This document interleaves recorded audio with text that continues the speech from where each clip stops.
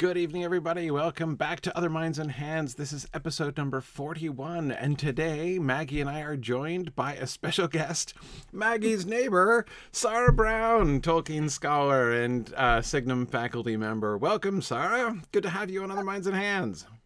Thanks for inviting me. Thrilled to have you. You know that I was working for Signum for a solid, 2 years before we realized we were 15 minutes down the road from each other. Yeah, that moment of, hang on, you said you were going to Clonmel. and we posted a beautiful picture of the Welsh coast, and that's my house. So during the pandemic, we were meet on the beach, walking buddies and things like that. So nice. And I don't have Wi-Fi yet in my new house, so I'm in yet another location, but it's Sarah's house. What a wonderful location and a fantastic opportunity. Sarah, so glad you could join us today. Me too. Thank you very much for inviting me. It's really fun to come along to this. Yeah, and yeah. So specialty in myth, so we're pretty excited to kind of no pressure. Yeah, exactly. So today, what we wanted to talk about, we wanted sort of an interesting adaptation challenge, really kind of a broad question, and that is thinking about myth and how one adapts myth or how one captures mythic elements in an adaptation. And so I'm thinking in particular here, I want to do a little sort of refresher of what the word myth means. This is a word that myth is on my short list of, like, if I could influence modern usage of a word, myth is on my short list of, like, words I would change how people use and how people understand, because the word myth has been horribly cheapened over the years, so that now when people say it's that's a myth or that's mythical, they generally mean nothing other than it's false. Yes. Which is horrible. You could perhaps refine the definition to say it is a thing that some people believe in, but is actually false. Is kind of how they, it's not just like if somebody told a lie, they wouldn't call it a myth, right? It has to be, somebody has to believe that it's true, but it's really false in order for it to be a myth. And that's horrible. Like, I mean, I'm not saying that that's not in its way a useful category, like that, that some people believe in something that turns out not to be true. Oh, it's a handy thing that exists in the world, but it's the wrong word to use for it. It's the wrong word to use for it. Yeah. Yeah. It's a myth take. Yeah. It certainly is. I'll see myself out. No, exactly. I remember in high school getting absolutely struck down by my 10th grade English teacher because I used myth and legend interchangeably. Mm-hmm. Right. Don't do that, guy. Yeah, I learned. Right, exactly. And JJ, I don't know if it's the fault of the Mythbusters show, but certainly the Mythbusters show has absolutely cemented this concept. This kind of definition of the word myth. Yeah. Again, it's wrong. Yeah. Yeah. Exactly. I mean, they were clearly building on that concept in order to name the show that. So they didn't start that, but they certainly did cement it. So let's review for a second how Tolkien defined myth. So, like, what we're talking about when we're talking about myth, because it's certainly not that. And when Tolkien defined myth, it was one of those things that he was very, like,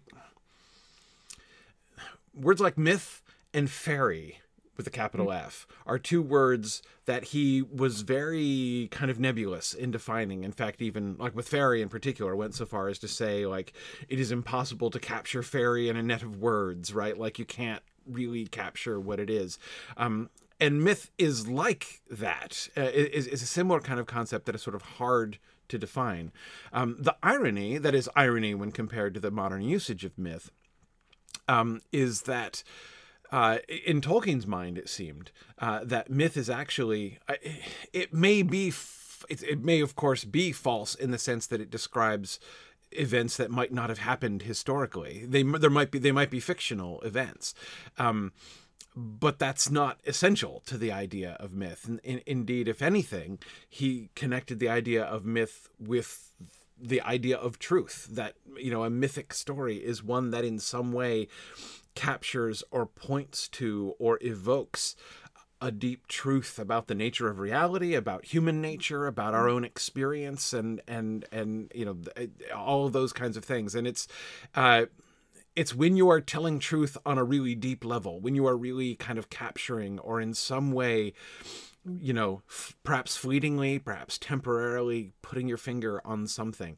So, you know, for instance, the myth of Orpheus and Eurydice, the story of, you know, Orpheus's journey to the underworld and playing before, I almost said playing before Mandos, playing before Pluto, god of the underworld, you know, being granted the favor of leading, you know, his wife Eurydice out of the underworld on condition that he does not turn back to look at her, which of course is so tied to the whole shape of the story as his inability to stop himself looking back at his wife who had died is what led him to the underworld in the first place, right? His grief and his inability to get over his grief, right?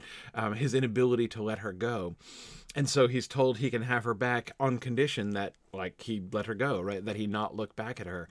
And of course, on the way up, he looks back just as they're about to emerge. He looks back and sees her, and she, as you know, he sees her and she's there, and then fades away, and he loses her again.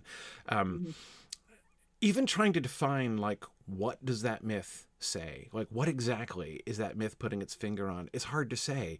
But both Lewis and Tolkien, C.S. Lewis and Tolkien, both talked about how myths like this, they affect you in some way, right? You know, even when you can't define it, you say, like, this, there is something deep here. There is something that touches on, like, the fundamental nature of what it means to be human.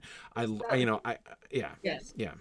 And it's deeply relatable. You know, I always reference that Susan Cooper comment about fantasy literature. It's the safety of your armchair where you can experience these epic battles and you can decide where you fall on good and evil and things like that.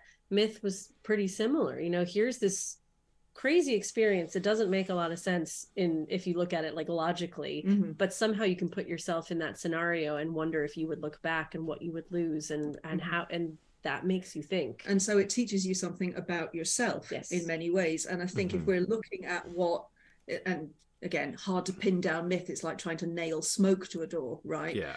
But to me, myth has always been storytelling around something that is fundamental to the human condition. As you were saying, what it means to be human. It's not that it's there to teach us something. It's not like it's an allegory in that sense. Sometimes it can be, of course, but it's about stories that are fundamentally about what it is to be human. And so in reading that, as you say, you're in a safe space in which you can explore something that is really complex in many ways, but fundamental to who we are. Yeah. And thus yeah. And the one other distinction that I would make is that there are a couple different ways in which myth can be involved, right? That is, you can tell a story which has sort of mythic overtones, right? Which kind of becomes, I almost use the word inadvertently, and I'm not quite sure that that's exactly right. The distinction I'm trying to make is between a story which in fact does end up hitting people like a myth, and a myth and somebody sitting down to do mythopoeia, to use Tolkien's word, somebody sitting down to write mythology. Because this is one of the things that Tolkien also often talked about mythology, like, you know, the mythic stories that every, you know, when people think of Norse mythology or Greek mythology, the stories that they're thinking of, it's easy to think about, for instance, the story of Orpheus and Eurydice. When I was telling that story, I wonder how many of you might be familiar with that story, but many of you are probably also not thinking of a particular author's work, right? Mythic stories tend to, like, float free in some sense. Like, you know, like, I'm going to read Greek mythology.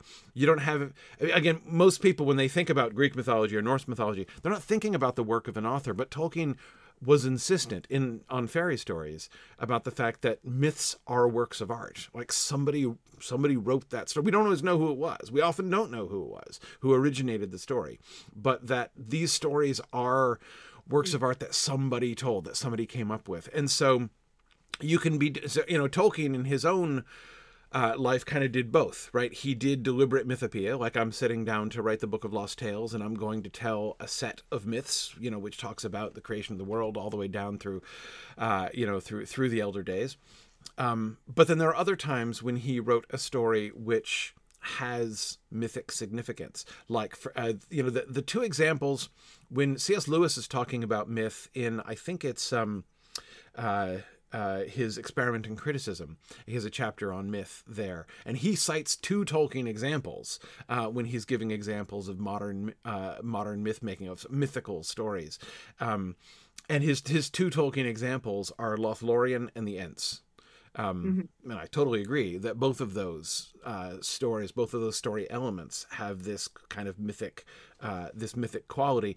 But I think that unlike in the Book of Lost Tales, when Tolkien was writing the encounter between Merry and Pippin and Treebeard, I don't think he was trying to write a mythology. You know, he was sitting down to write mythology in the same way that he was when he wrote the Ainulindale, for instance, right? So a story can be a myth in that way, in more than one sense, right? It can be a myth in the sense that it is a deliberately constructed mythology. It can also be a myth in the sense that, like, you're telling a story, and then there are these kind of, like, I don't know, it like gains this kind of mythic reverb, you know, at certain points that just kind of resonates and hits readers in certain ways. And again, obviously there are other non-Tolkien examples that we could point to. I mean, I think the moment of the final encounter in the Wizard of Earthsea is one example that I would give of like a highly mythic moment in another, you know, work of modern fantasy. One test that I often think, like, you know, like those scenes that you often go back to and use as an illustration of something, like, you know, when you're like, I'm trying to, you know, it's like that moment in that story when you find go-to moments in stories that you feel like really kind of captures something. Yeah. Like that probably, you know, that's kind of the mythic overtone there that's being picked up on. And there's so much of what you're saying that, like, you know, I'm trying to turn on the adaptation brain too, of like, you can see how much appeal there is in this. Yes. Broad definition, extreme relatability, lots of creativity. I mean, when you call it a work of art, that is kind of what this is. It's like sitting down at an impressionist painting and taking from it a different meaning completely than the person next to you, because it's going to hit you differently. So it's the same, like, materials on canvas, but you're going to interpret it slightly differently depending on your own experience. And I think there's loads of films that have taken advantage of that you can come into a film and I'm going to feel very strongly about the portrayal because of XYZ and my love of Tolkien and myth and things like that, compared to somebody that doesn't have any experience with it, who will still enjoy it because it does have that broad appeal, but it will fall differently. Hence, you know, Marvel films, DC films, like Star Wars, like all of this stuff has heavy myth in it. Oh yeah, Star Wars, gosh, yes. Right. But if you read into it, you find it and get multiple layers. If you have no knowledge of myth, you're still going to enjoy it. Yes, absolutely. Well, absolutely. It's still going to have an effect on you, even if you don't kind of have the language to say, this is the effect it's having on me and this is why. It's still going to have that, isn't it? Yeah. Yeah, I mean, you're absolutely right that Star Wars is a classic example. You know, a classic example of what I was just saying. Like, one of those things you keep going back to use it as an illustration, right? You know, like the way in which Star Wars is sort of used in the imaginative vocabulary of our culture really demonstrates the epic. Sorry, Phil, your question is distracting me. Phil wants to talk about mythic and epic, which I want to talk about. Well, let me finish what I'm saying first. The mythic overtones of Star Wars. I want to think. So, Maggie, I'd be interested to hear your response. Tolkien was skeptical of the potential for like a dramatic visual medium to capture myth in the same way, or at least like.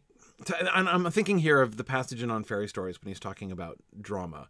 And the main point that he makes is that it's so much easier in a written medium to be suggestive, right? To just sort of, you can have you can create some like mythic associations with a single word, like bread, for instance, right? Whereas when, again, he was not talking about film because of, Tolkien's own experience and the status of the film industry at that time. He was thinking about drama, about stage drama primarily. But he was like, so like on stage, you can't just evoke the concept of bread by using the word bread. You have to get an actual loaf of bread of some kind. Like it's going to be like an actual loaf of sourdough or pumpernickel or matzah or whatever it is, right? And therefore the kind of the broad suggestion, right, that can be contained in the concept of bread it's not possible to do that same thing in a visual medium, because you have to make choices. The relationship between the viewer and the work of art is more sort of explicit and direct in that way. But I certainly don't think that that just shows that it's impossible to do sort of mythic suggestiveness in film. But clearly you can't do it in exactly the same way, right? No, I mean, when you've got a text medium, then the reader is making those choices. When they see the word bread, a picture will form in their own head. They will have their own visualization. When you have it on screen, somebody else has made that choice for you. Ironically, you're being fed it. Oh, yeah, indeed. Yes. And then we have talked about that a lot. That's a thing that you give up when, you do the film first. You lose that kind of creative input in your own processing. I think with Tolkien's expectations and opinions of adaptation, I can't think about that without separating what he had available in front of him at the time. It was way more limited, obviously. And technology's gotten better and things like that. So I do wonder what his opinion would be like now, because it still doesn't work a lot, which is why we talk about things so much on this show and everybody else talks about things so much. Adaptation is hard. Adaptation is difficult. It is nuanced. You have to be careful. You have to be thoughtful. You have to make a good story, but not piss off the people that love the originals. There's so many factors that if his slice of examples was fairly narrow because it was UK focused, international tours didn't come, the internet didn't exist, we didn't have YouTube clips, we didn't have highlight reels, then he would be making these decisions based off of what he had seen. And even if you see incredible theater, it could still be quite specific or limited or too black and white. I do think there's so much now. It's small, but there are so many things now that we could pull up some examples of nuance and how it plays and how it works and how you can suggest the concept of bread without showing bread. I can't think of a clear example of bread. Of bread specifically, right? Yeah. But there are things where I remember seeing Billy Elliot. You guys remember that movie, the boy that learns to be a ballet dancer? I've seen it on stage too. It's lovely. It was like my first film that I looked at as a film, not as a movie that I went to see with my friends. I was 18 and I just started reading into it loads. And all of a sudden I realized that there were meaning in things that are placed in film. And discussing that with friends and reading into it differently and being like, well, I saw the color blue as impactful and representative of his mother, and the dance teacher's words here were symbolic of, and pulling these things in where the person sitting next to me didn't see any of that and they saw something totally different. The fact that you can pull that out of nuanced things like color, sound, performance, blocking, stage design, I can go off on this for a while, but this is the stuff that, like, the visual language that we have access to now is a lot more sophisticated. It has grown like art does.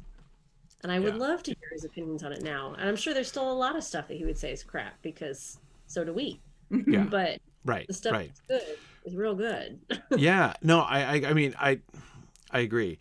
That's actually a really interesting example that you were just giving, the way in which, because it's easy if you're focused on a written medium, like if that's your number one thing that you're focused on, and kind of, the visual depiction is sort of the secondary thing. It's easy to think like, wow, there's so much more available. You can be so much more suggestive in things than you can in film. But there's a whole set of vocabulary that film, like a whole set of tools and vocabulary that film has that books don't have available to them. I'm just thinking of what you were just saying about color, right? That's a marvelous example. The color blue in a film can become a mythic suggestion. Like, it can evoke, you know, the connections that it makes, the things that the by using that color to connect various things throughout the film, you can just all of a sudden have a blue car or a blue ball at one point later on in a film suddenly now have this resonance and significance that a blue car on its own would not normally have, right? Or a more accurate example, The Sixth Sense, the color red in that does actually signify supernatural activity. So like when you see red, you know something's up. And I didn't know that the first 2 times I saw it, and then somebody told me, and then you see it everywhere. So yeah. And I often talk about it with this one image from Harry Potter, where it's from the 7th Harry Potter, right after Ron leaves, and Hermione's in the tent, and Harry's outside the tent on this really unforgiving, craggy landscape, and doesn't know what to do, and he's frustrated. I think I've even done it here potentially, but like, I think I remember that shot. Yeah. I'm like, it's such an unforgiving landscape. That is unsettling. That suggests uncertainty. That suggests pitfalls. You know, he's wearing dark colors, not anything bright. Like, that suggests things. The only source of light is coming from where his friend. So that suggests something, and a movement and emotion. So there's so many different ways to tell something, and there's no dialogue in that 8-second shot, but so much is said. Right. And that's things just for, like, visual impact. When you think about things like character, it can be. Yeah, and things, Maggie, that I've learned to pay attention to, like film vocabulary I've learned from you. Not vocabulary about films, but vocabulary that films use. Things like what direction people are facing. You know, what the kinds of things that could be suggested in the patterns of, like, the camera angles that are used. You're never going to watch a film with traveling ever again this way, are you? I never am. Yeah. It's true. Like, I like twitch every time I see something move from right to left now. I'm like, wait, hang on. It always means something for you, but you should I know. It's but it's, you know, but I never noticed it at all before. So and lighting sources, that's another one that I find it so fascinating. I mean, there's so many, but like, I love seeing where the lighting source is, because that usually means something. Like, they're going to put some meaning behind where the sun is, or where the lantern is hanging, or the fireflies. That's made me think of the what they called the Galadriel light. Remember that they used to bring the lights in Galadriel's eyes? I had no clue about that. I just thought she looked ethereal. And then I watched all the extended edition stuff, and they were talking about the Galadriel light. I went, oh yes, now I can see the dots in her eyes. But actually, it just helped the whole visualization of her being so ethereal. Yeah, it made it feel other. And that would be hard to describe on page, but you can do it. It would be very hard to do on page, on stage, and then film has gotten to a point where you probably can pull it off, and she did.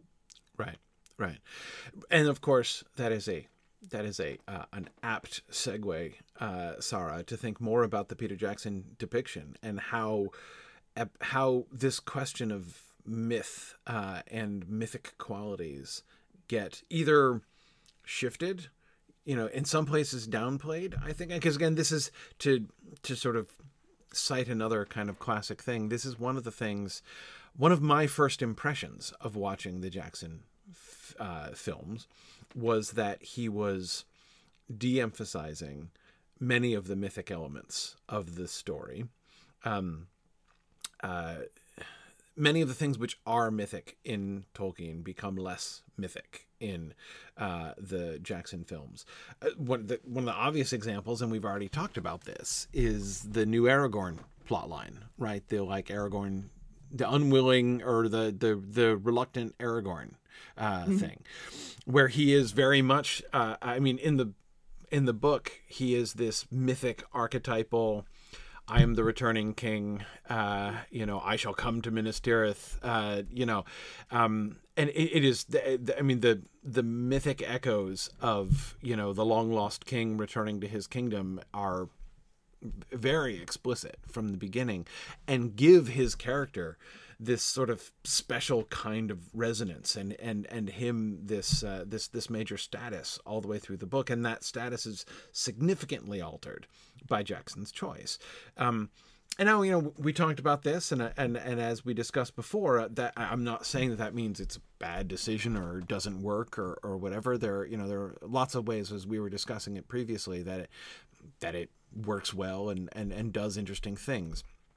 But it does seem to be one of those moments where they're kind of choosing connection with the modern viewer's experience and what people call relatability these days, though I still dislike that word because it's such a sloppy word. Like, it's whenever you're using an adjective to describe a thing that's actually describing something in you, like relatability isn't a thing, and it's relating is something you do. It's not something, anyway, whatever. I find it a sloppy and confusing word. But anyway, like that, however one articulates it, that seemed to be what they were going for. They didn't want an Aragorn on this sort of mythic pedestal. They wanted an Aragorn that everybody could relate to and say, like, you know, I experience the same things that Aragorn does, and he's just like me. Yeah. I think they did similar with Éowyn. Mm-hmm. Her story is very much reduced. The whole idea of her being so disguised as Dernhelm that even Merry doesn't realize it's Éowyn, and you know, he'd spent time with Éowyn, and he's riding on the same horse as Éowyn, but thinks it's somebody else. But there's a whole purpose to that is built into her story, and that's very much reduced, I think. And it's not that it's bad, as you're saying, it's not that it's bad, but it's very different. It's a different way of portraying her for perhaps a different kind of audience. But that was something I missed, because I rather like that, where you have that wonderful moment where she confronts the Witch King, and the text says it was Éowyn and Dernhelm also. Also, yes. You lose that, don't you? Yeah. When there's no attempt to really disguise her. Well, and that whole concept of the identity of Dernhelm, like that statement, like if somebody tried to make that statement about that, it would have no meaning in the film, because there is no Dernhelm concept.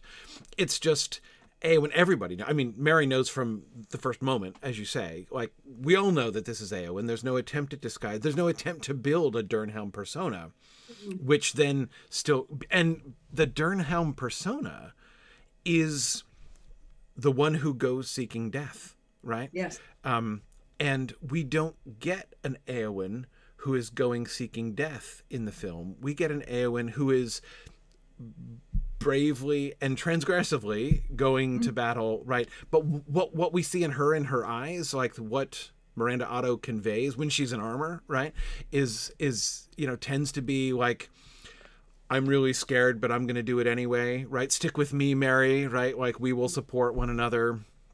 All that kind of stuff. What we don't get is this, like, this suicidal element of Dernhelm. Like, this is the one who goes seeking death. Suicidal is not exactly the right. That's obviously an element of what's going on with Dernhelm. It's not a sufficient way to explain what's going on with Dernhelm, but it's a very significant element there. Yeah.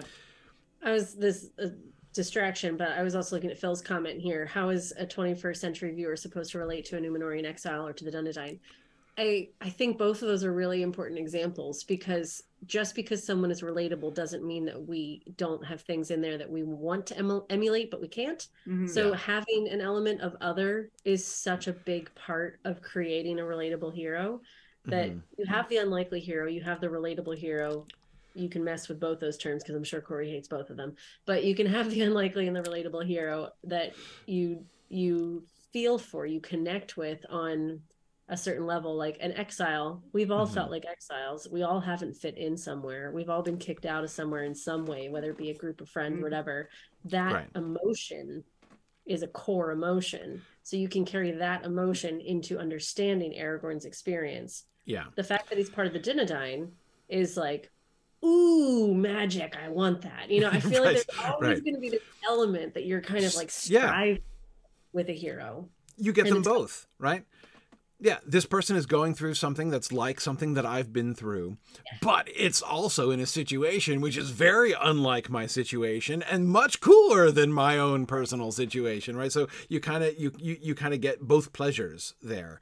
And name your heroes. Like we can do this with Skywalker, we can do this with Harry Potter, we can do this with Frodo. Like all of them are relatable on some very core, basic, emotional, human growth level, but all of them will have some element that we're just never going to be able to attain. Mm-hmm. Yeah, absolutely. And I would add, as far as like the films bringing Aragorn like to our level that we can connect with him. Again, it's not the circumstances that we're connecting with, like, oh yes, I remember when they wanted me to be king, I felt the same way. Like, it's not that, right? It's but we all have been in situations where we know that something great is expected of us and we're worried that we're not going to be able to do it. Maybe I won't be strong or capable enough and I'm going to disappoint everybody's expectations. So probably maybe it's better for me not even to try, because then I won't disappoint everybody. And like, that's Aragorn, right? At the beginning of the Fellowship of the Ring. Described how I felt doing my first like presentation in 7th grade. Like, that's how basic this feeling can be. Exactly. Yeah. Exactly. So no, I mean it's exactly the fear, right? Yeah. I mean, it's whereas again, Aragorn. It's not that Aragorn in the text has. It's not that book Aragorn has no anxieties, uncertainties, or anything like that. But they're of a different kind, right? I mean, even book Aragorn is concerned about his own failure, right? I mean, like when he's wrong and things like that. Yeah. Right. Yeah. I when he says things like, I have, led this company so far to ill fortune, right? He's at the beginning of the Two Towers, we see an Aragorn who is at his wit's end, feeling that he is like everything he's done has been a failure, and he's let everybody down. You give the choice to an ill chooser, right? He says when Legolas and Gimli cheerfully say that they will do whatever he says he thinks they should do. So again, it's not that element is totally alien to book Aragorn, but again, they've gone way further out of their way to make that a core element of his character, and to remove again those sort of more mythic elements, like I am the destined returning king and I know it, and I've been training for this my whole life, and I am, he still is like, I don't know that we're going to survive. Sauron is probably going to kill us all, but so again, it's not like he's speaking with some kind of sublime certainty, but he is coming from a position of I am the destined king and I know it, right? Which is but that's, I don't think there is any endeavor to make that relatable in the way that people talk about. But see, this is the thing about myth, right? I don't hear the story of Orpheus and Eurydice and say, oh, that's me, man. Like, I felt the same way when I went to the underworld to try to beg for the life of my wife, right? Like, that's not how you relate to myth, but it nevertheless touches you, right? It's totally different. And so even this idea of Aragorn stepping into, when he has that moment that I briefly quoted before in Minas Tirith, or in Minas Tirith, in the Council of Elrond, when he says, like, I shall come to Minas Tirith, right? He declares that he is going to, take up the mantle, and that this is the moment, right? That he's been waiting for, that the Dunedain have been waiting for generations. The sign has been given, and he's going to step forward. That's a moment that gives me chills, and that does impact me, that does affect me in ways like the Orpheus and Eurydice myth does, that other mythic stories do. But again, not in the same way, not in the, Maggie, just as you say, not in the, I felt the same way in 8th grade. Like I had that exact same experience in 8th grade. Like that's not, it's a very different, you're relating, you're connecting on a very different level. And somebody asked, does that mean that they're vulnerable? I feel like that's a good word to start with, because vulnerable relates to human experience, and you don't think of that with a stereotypical archetypal hero, right? Like vulnerable is not one of the strong words that comes to the forefront of a description, where I think a relatable hero, that's a good word to include in the list. I wouldn't say it's the only word or the key word, but it shows flaws, it shows malleability. It shows something that we can relate to. So I think vulnerable is a safe place to start thinking about that. Aragorn is not afraid to show his emotions. Not at all. In fact, he is about as far away from toxic masculinity as you can get, isn't he? Because he will cry. And he will embrace his friends. He embraces his friends, and he will kiss Boromir when Boromir is dying. It's this is somebody who is able to open himself up to his emotions and show them to others, and there's a vulnerability in that, actually, that we can admire. Agreed. But having said that, I think there are a bunch of places. I think that your Eowyn example is an excellent example, Sarah, and the Aragorn one we've been talking about, where the films kind of pull away from the kind of mythic overlay, the kind of mythic resonance that Tolkien gives to many of his characters and his events. I think it would be unfair to say that the films just like sort of back away from that entirely. I think that part of the reason of the power of the films and the length they have had, the impact they have had on the lives of so many people over the last 20 years, shows that they did in fact capture, whether it was capturing mythic things that Tolkien was doing in the stories, or whether it was doing their own different mythic things. So let's think a little bit more about that. Let's think a little bit more about their successes in this way. What are moments in the film, in any of the films, that you guys think have that kind of mythic power, that kind of resonance? And go. Well, we could start, Sarah, with what you were just talking about, the death of Boromir scene. Right? Yeah. I think that's one that really... That's beautifully done, actually. It is beautifully done. Yeah. It is beautifully done. And has the element of passing the torch, that kind of letting the legacy continue, that feels important. Yes. Mm-hmm. Deep. Mm-hmm. Mm-hmm. Let's see, if I had to point to particular thing, I'm trying to be very specific, Maggie, in the ways that you've taught me to be in observing the film, right, and how things are presented. Okay. The two moments in the depiction of that scene that I think really kind of trigger a sort of a myth reaction, and not just an emotional reaction, because just as like two characters we've attached to who are acting beautifully, I'd be crying anyway, right, in that moment. But how do they give, because I think they do give a sort of a mythic overlay there. This is not just a touching moment between two bros, right? It is that, and very powerfully that, but there's more to it than that. The two things that I would point to are Boromir taking his sword and bringing his sword to his breast like that. And that was important for him to grab it. Yes. I need this to come. Yeah, he goes out of his way to grab. It's not just there, right? He makes that gesture, explicitly. And then the second one, the one, Sarah, that you just mentioned, of Aragorn kissing him on the forehead, right? When he kisses him, it is a moment of emotional vulnerability. But again, especially in the context of the sword gesture, right? Those two gestures seem to me to overlay, like, yes, you have the personal interactions between the two of them, but they manage to overlay it with this epic sense of kingship, right? Like, I am swearing to my king, and my king is, receiving, the blessing of the king. And the intimacy of that through to the next life. I mean, guys, you just opened a whole new door for me, and like, we're crossing thresholds and we're passing these. Lots happened there. Yes.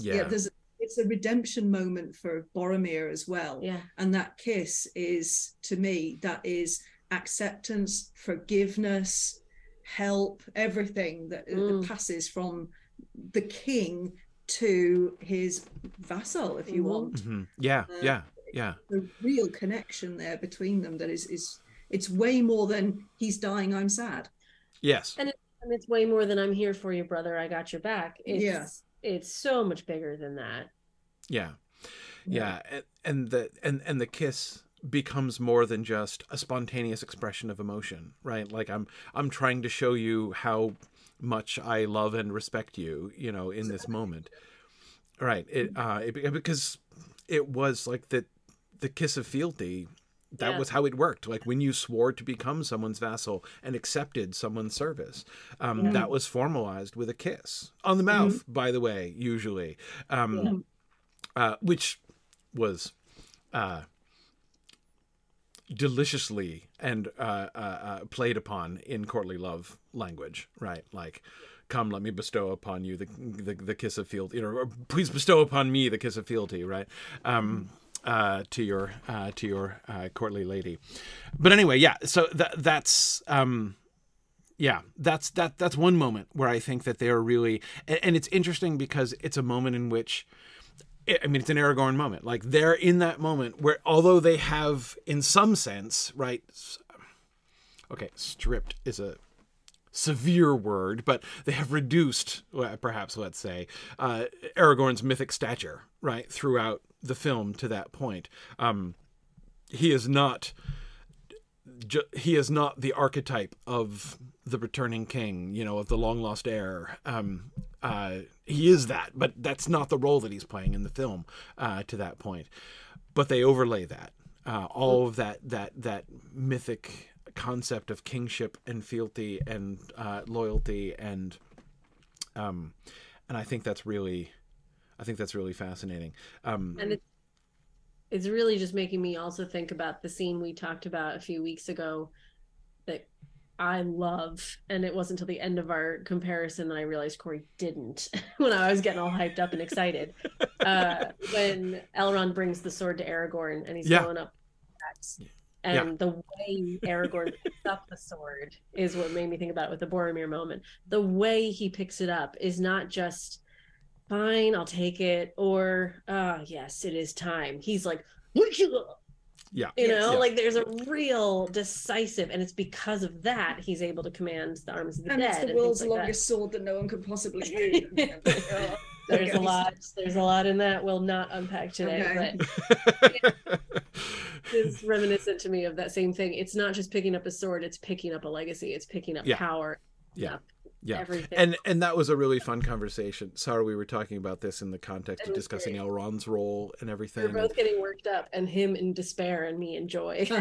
Yes, she was talking about how beautifully, effectively that scene was shot and everything, and I had that same reaction that you were showing on your face. It's like, why is Elrond here? This doesn't make any sense, right? But actually, sorry, that was such a fruitful conversation for me, as I'm like, no, I see in the context of the movie, it absolutely makes sense. Like, I can't, it's still hard for me to reconcile in my own imagination, you know, Elrond by himself, just like, I'm going to schlep across the entire continent in order to deliver the sword.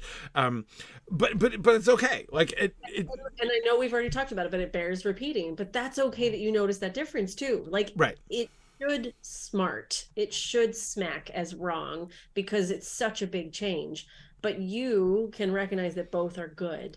Right. The difficulty is when you can't recognize that one is good, or the filmmakers haven't prepared folks for the difference. So that difference is only shocking. There's no explanation. Mm-hmm. If it's shocking and good, you can work your way through it. If it's shocking and bad, you're never going to come back from that. Right. So, right. Exactly. If it notice the difference.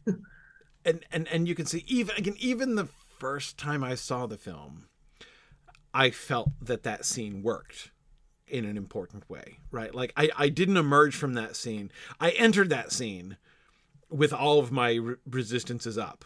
I was like, but Elrond is here? That is absurd, right? Like, and I couldn't get over it for a while, right?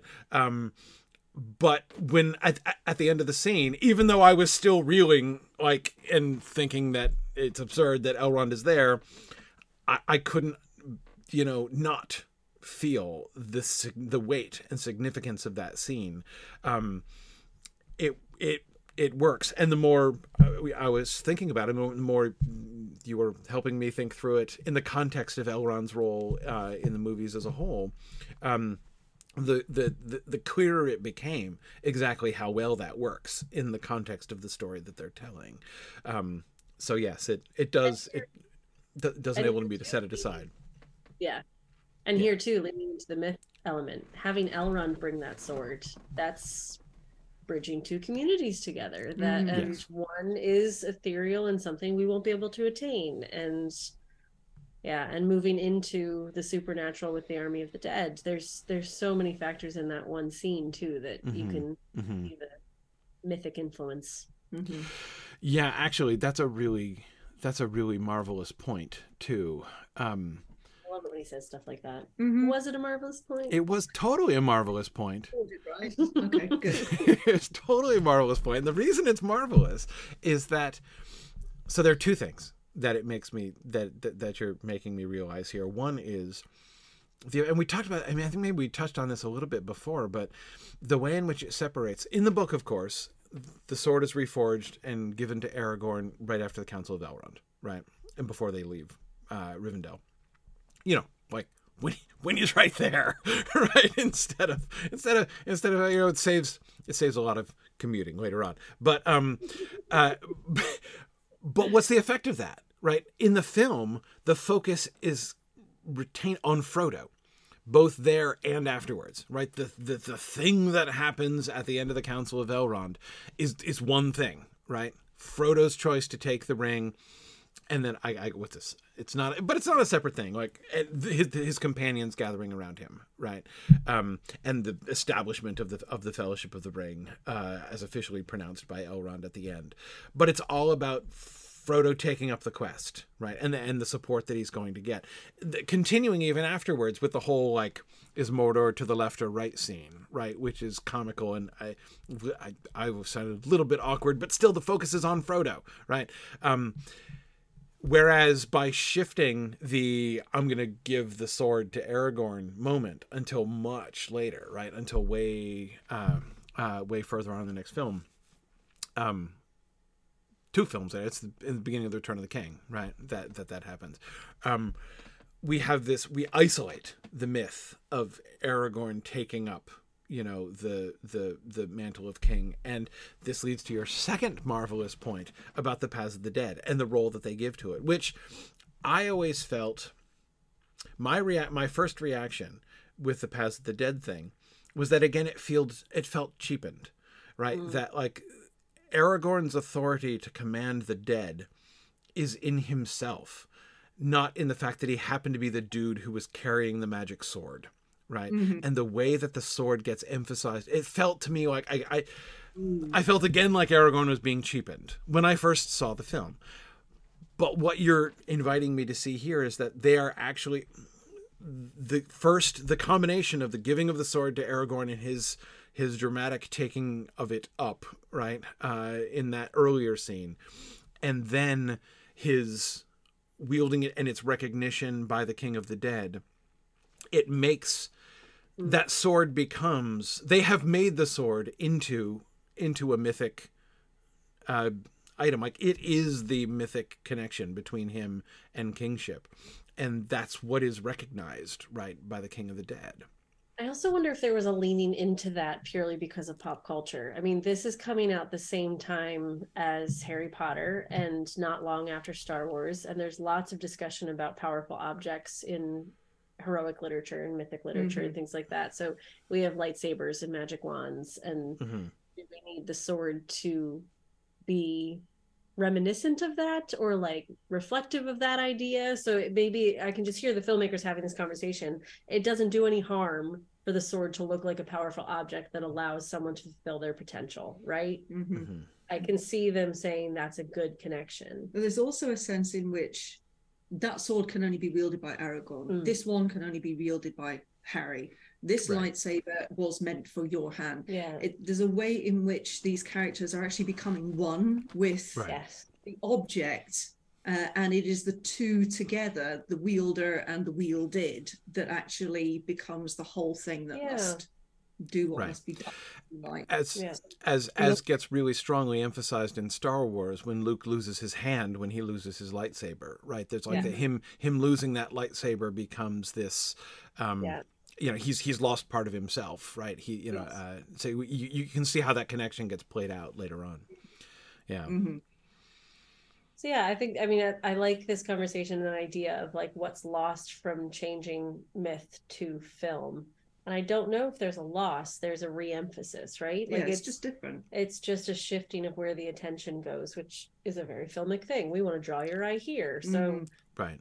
instead of 7 pages telling me to focus on Aragorn becoming king, we're just gonna tie the sword to it and have that be him taking up the mantle. Yeah, so it's like a synecdoche of it.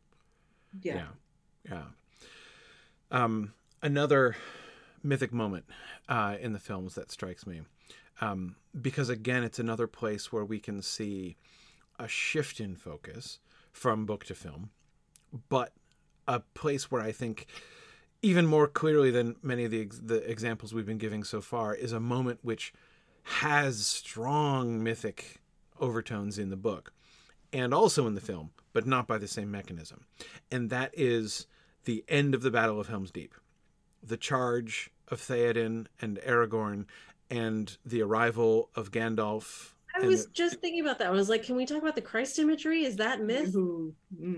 I mean, there's a borderline, isn't there? But that's one that came to my mind. But I didn't know if that was too close to biblical reference as opposed to mythic import. Well, but a lot of biblical reference is designed to overlay with mythic suggestiveness, right? I mean, if you're tying something to, to the resurrection of Christ, or to the or to the Garden of Eden, or something like that, it is exactly mythic suggestiveness that you're giving to it. Yeah. By the way, this is one of the really awkward and frustrating to me side effects of the sort of perversion of the word myth in our culture, is that I have found in my own experience that Christians always get upset when I use the word myth to talk about Jesus or the Bible or anything, right? Because it implies it's not true. Because it implies it's not true, right? It's like that it's a lie that some people believe. That is not at all what I mean by myth, and it doesn't have anything to do with untruth. But there is no question that in the concept of myth that we were talking about, like, yes, the story, I mean, even Tolkien talked about the story of Jesus and his resurrection as a myth. As in his case, like the myth became history is the whole, like, that's the whole essence of that conversation he had with C.S. Lewis, which led to C.S. Lewis's conversion. But in any case, so I just wanted to make explicit that thing which is lurking around when we're making these connections, Maggie, because I think it's really important. So just disclaimer, want to make that clear, but absolutely. So it is, people always want to talk about Gandalf and or Frodo being Christ figures, and mostly I get a little frustrated with that, mostly not because of the Christ part, but because of the figure part. It's like when you say someone is a Christ figure, you're saying a particular thing about them, which most people don't really know what that means on a literary level. Any more than most people don't know what it means to say that something's an allegory, to be perfectly frank. Like when people say that the Chronicles of Narnia is an allegory, and it's not an allegory. And also, boy, that makes... I can't even say that in front of my own family without, like, my parents and siblings getting mad at me. But anyway, because they don't understand what an allegory is. On that note, we should really do a few episodes on Narnia. We totally should. We absolutely should. Yeah. Anyway, point is, coming back to Gandalf, is the mythic overlay of the resurrection of Jesus is absolutely one of the things that's happening in the rediscovery. The way, in particular, the way that the way in the book, the way in which Aragorn and Legolas and Gimli don't recognize Gandalf at first is exactly like what happens repeatedly in the Gospels after Jesus' resurrection, when he meets his disciples and they don't recognize him, or they don't recognize him until, like, right as he vanishes or something like that. Also, the sort of the white radiance of Gandalf right in that moment is also like that moment of the transfiguration of Jesus on the mountaintop. So there are very clear, like, overlays that Tolkien is doing. Does this mean he's trying to say Gandalf is Jesus? No, he's not saying Gandalf is Jesus. It's not about that, but it is very much that kind of mythic overlay that's being given there. But anyway, yeah, I was thinking especially about the again, the very end of the Two Towers film, the very end of the battle. I think that the last charge of Theoden is at Helm's Deep is a powerfully mythic moment in the books, and I think that they are. I think that they are doing mythic things in the film too. That's not on my short list of scenes that I'm like, oh man, like that scene in the film is like one of the ones that hits deeply. Like the Boromir death scene, totally on my list of films that I find like most powerful, most moving, most significant. The end of the Battle of Helm's Deep, it doesn't reach that status, but there is, I feel that there is still a deliberate mythic overlay that they're giving to it there, that they're wanting it to be evocative. So what does that seem right to you, Maggie? Do you feel like that they're doing things there in the film, right? Like that they're wanting us to sort of prompting us to view it in this, yeah, or to kind of have to give it that kind of weight. Yeah, I mean, definitely. It's also because think about where this is in terms of the 3-film arc. You need something big at the end of the second to carry us into the third. So leaning into that import hits better. And when you're bringing in all these different factions and we see the light coming from over the hill and the charge down. And yeah, the light. Like he slides in, doesn't he? Aemir like comes in from the side and all of a sudden like, I forget what he says, what the line is, like he's not alone or something like that before he charges down the hill. You do have that like Rohirrim moment that you can't help but get carried up in it.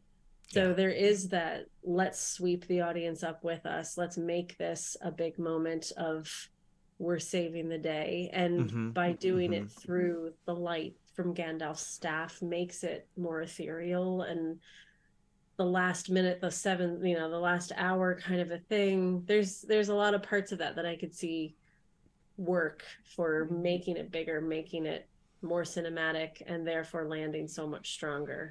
And as of course the light explodes across the dark boards, you then get that rousing music coming in behind it, which is just extraordinary, and you get caught up in that moment. But not caught up as I get in the charge of the Rohirrim at the Pelennor Fields. It's true, and that hits me. That is another one of my short list of scenes that I find most powerful in the film. But it's exactly that kind of.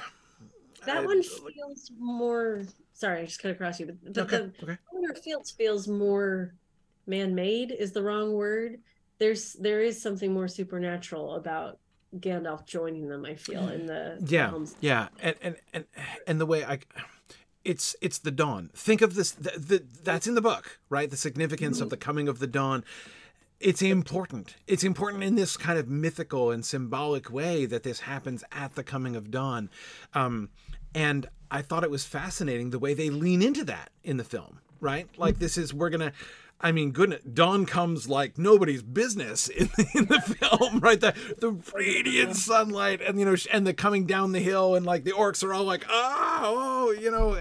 as if somebody just switched on the lights. Over the spears to smush people.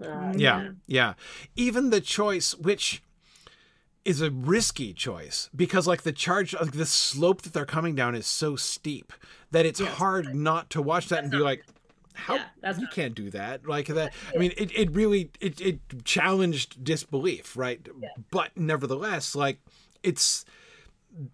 you can't see Gandalf in his white radiance on top of the hill and the sun shining in behind him, and then them coming down, and the fact that they're coming down from on high, right? It's literally like this sort of heavenly rescue, right? And down such a steep slope, it just makes me think of like King Arthur winning the Battle of Badon by himself. Like it just becomes legend. Like these guys ran down this straight, sheer rock face, and then they beat an army of millions. And you can hear the stories coming out of it that are going to be told around campfires for generations to come.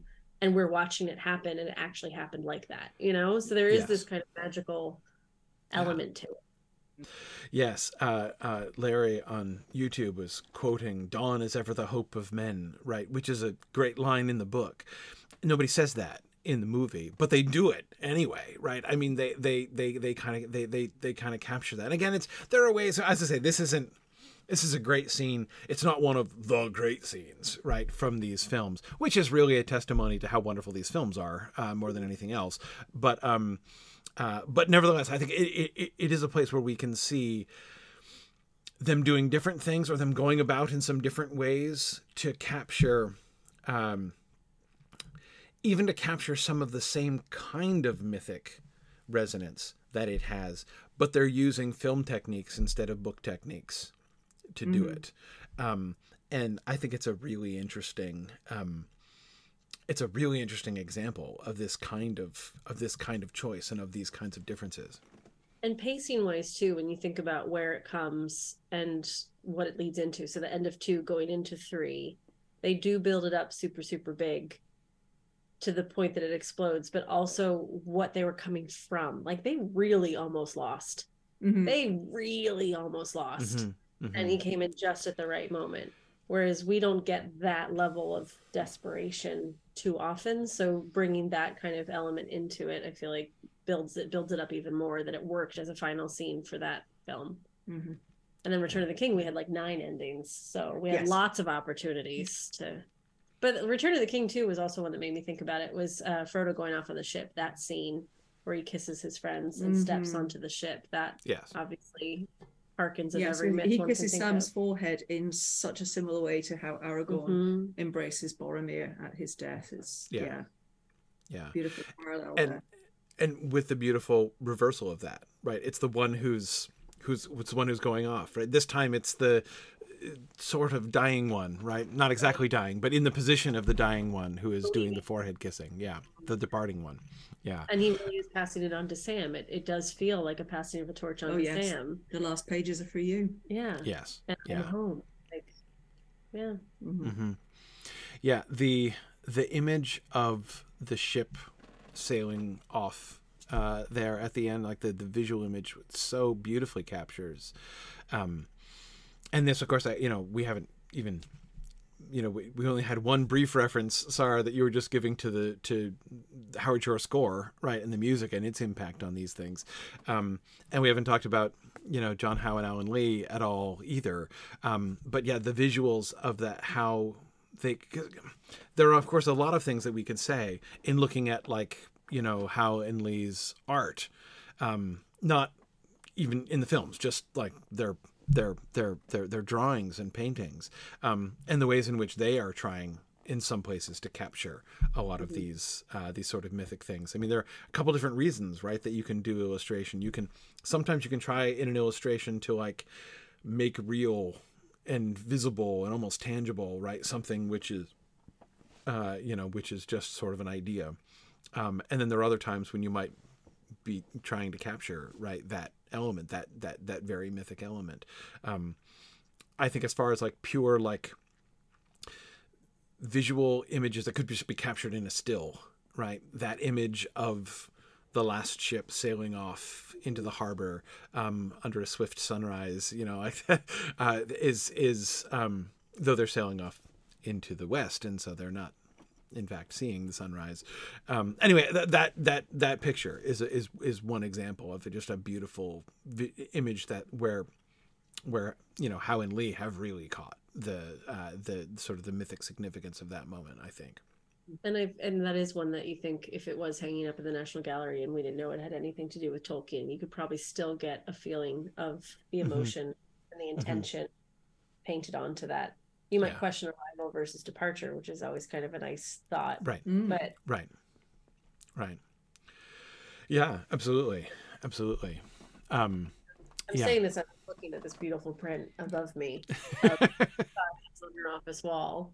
What is it on? It's Ted Naismith's Taniquetil. Ah, yes. And the more you look at it, the more you see. And there's a beautiful white ship at the bottom of this striking mountain, and the top of the mountain looks like it's gone into heaven and it's ethereal. And so I'm literally interpreting this as we're sitting here going, example, there you go. Beautiful. It is a stunning piece of artwork. Awesome. Yeah. I love Naismith's Silmarillion landscapes. It's just amazing. These landscapes are just Gorgeous. beyond everything. Yeah, absolutely. Well, there's lots of things we can pull into this, is what I'm hearing. All of the myth is happening, whether we try it or not, but they're obviously trying it.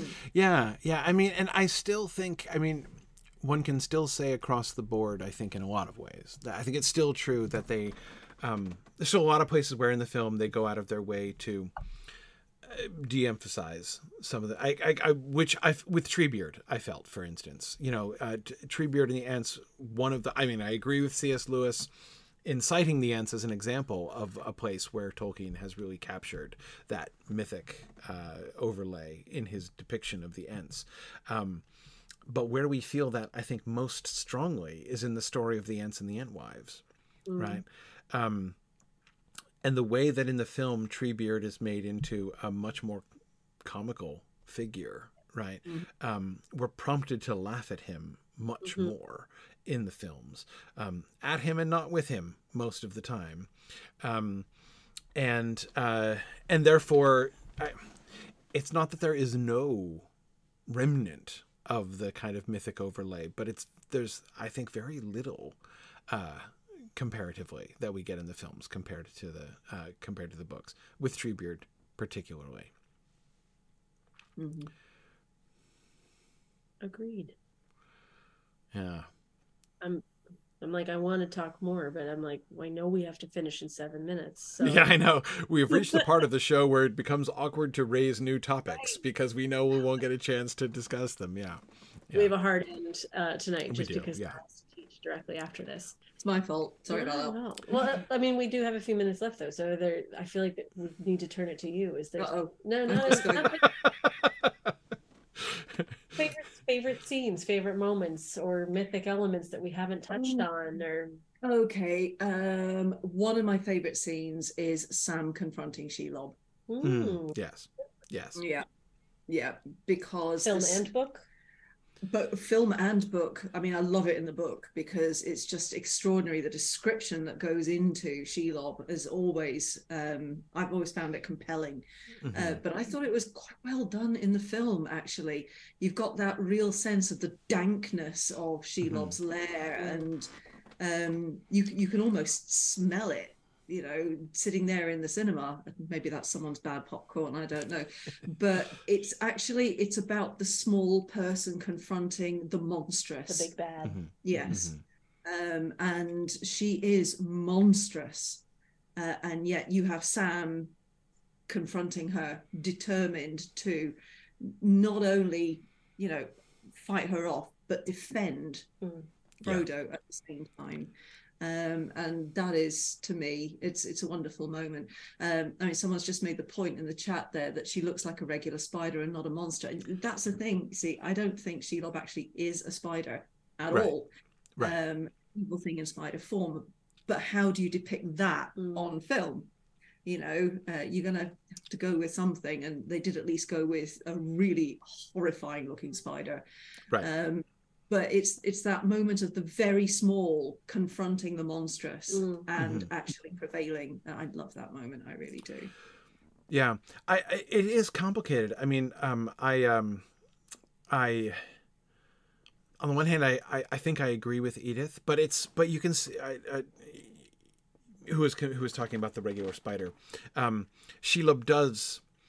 In the film Shelob does strike me as much more spider-like than I don't think of her, like, I don't imagine Shelob in the book moving like a spider.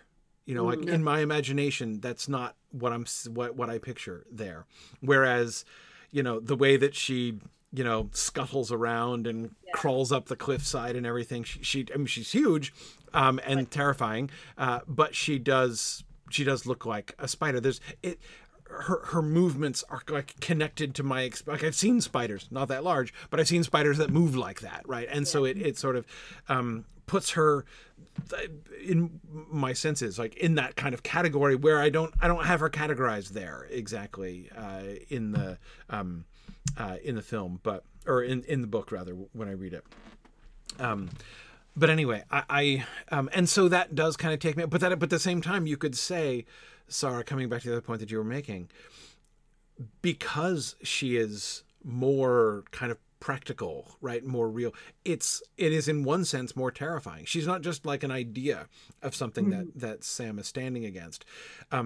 Movie Sam looks like he's in more danger than book Sam ever seems like. I mean, I'm not saying that book Sam isn't in danger. Like, obviously she's still monstrous and horrible and incredibly dangerous, but again, that practical feeling, like when you look at the film, yes, on the one hand, she looks more like a spider than she does in the book, but also she looks like a huge, enormous, horrifying spider. And it's like, how could he possibly, fight her off? Right. The feeling of desperation is even, and tension is even greater in some ways in the film.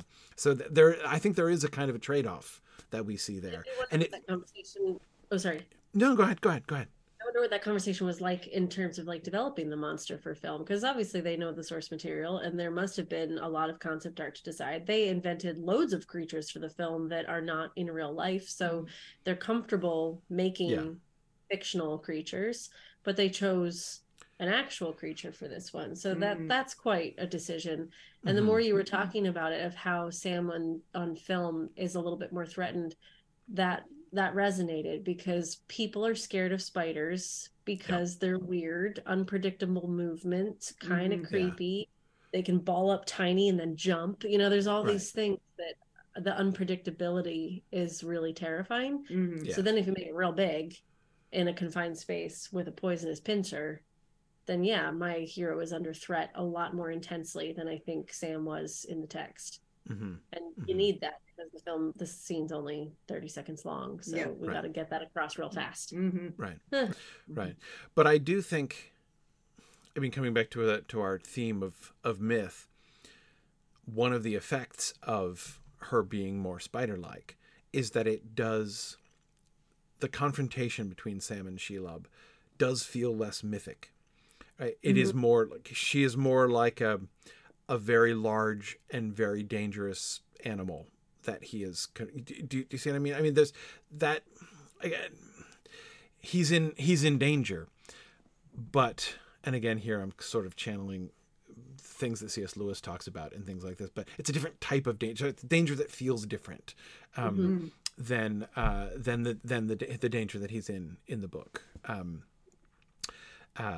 More suspense in a way, more sense of physical threat, and yet without that mythic overlay. And the mythic overlay that's given in the book, it's hard to see how they could possibly convey it in the film, because they convey it as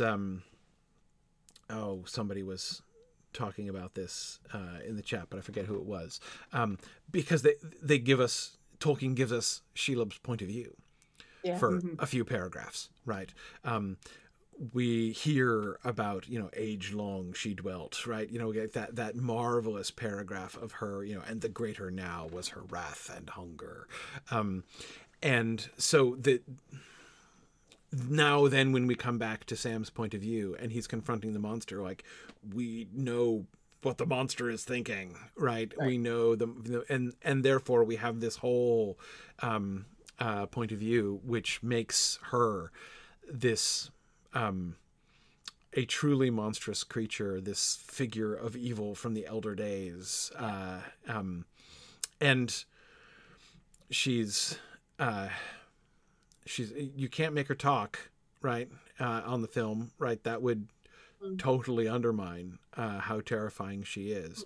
But how else can you really show her point of view in that way? But I know, we gotta stop. Now we gotta stop because it's time for class. Sarah's teaching tonight. Well, if I don't do my class, my boss is gonna get really. It's true. I have heard horrible things about how strict your boss is. So yeah, he is some dude. I'll tell you. Awesome. Guys. Great. Thank you guys. Thanks for joining us. Thanks everybody. It was a really fun discussion. Sarah, thank you so much for not only joining us today, but extending your hospitality to Maggie as she can. Me Wi-Fi at Sue Wi-Fi. Thanks very much, everybody. See you guys. We should be back next week. I think next week we're back on as normal. So we will see you guys again next week. Yes, I'll be there. Excellent. I'll be there. I'll be here and Maggie will be somewhere. Bye, everybody. Thanks. Bye.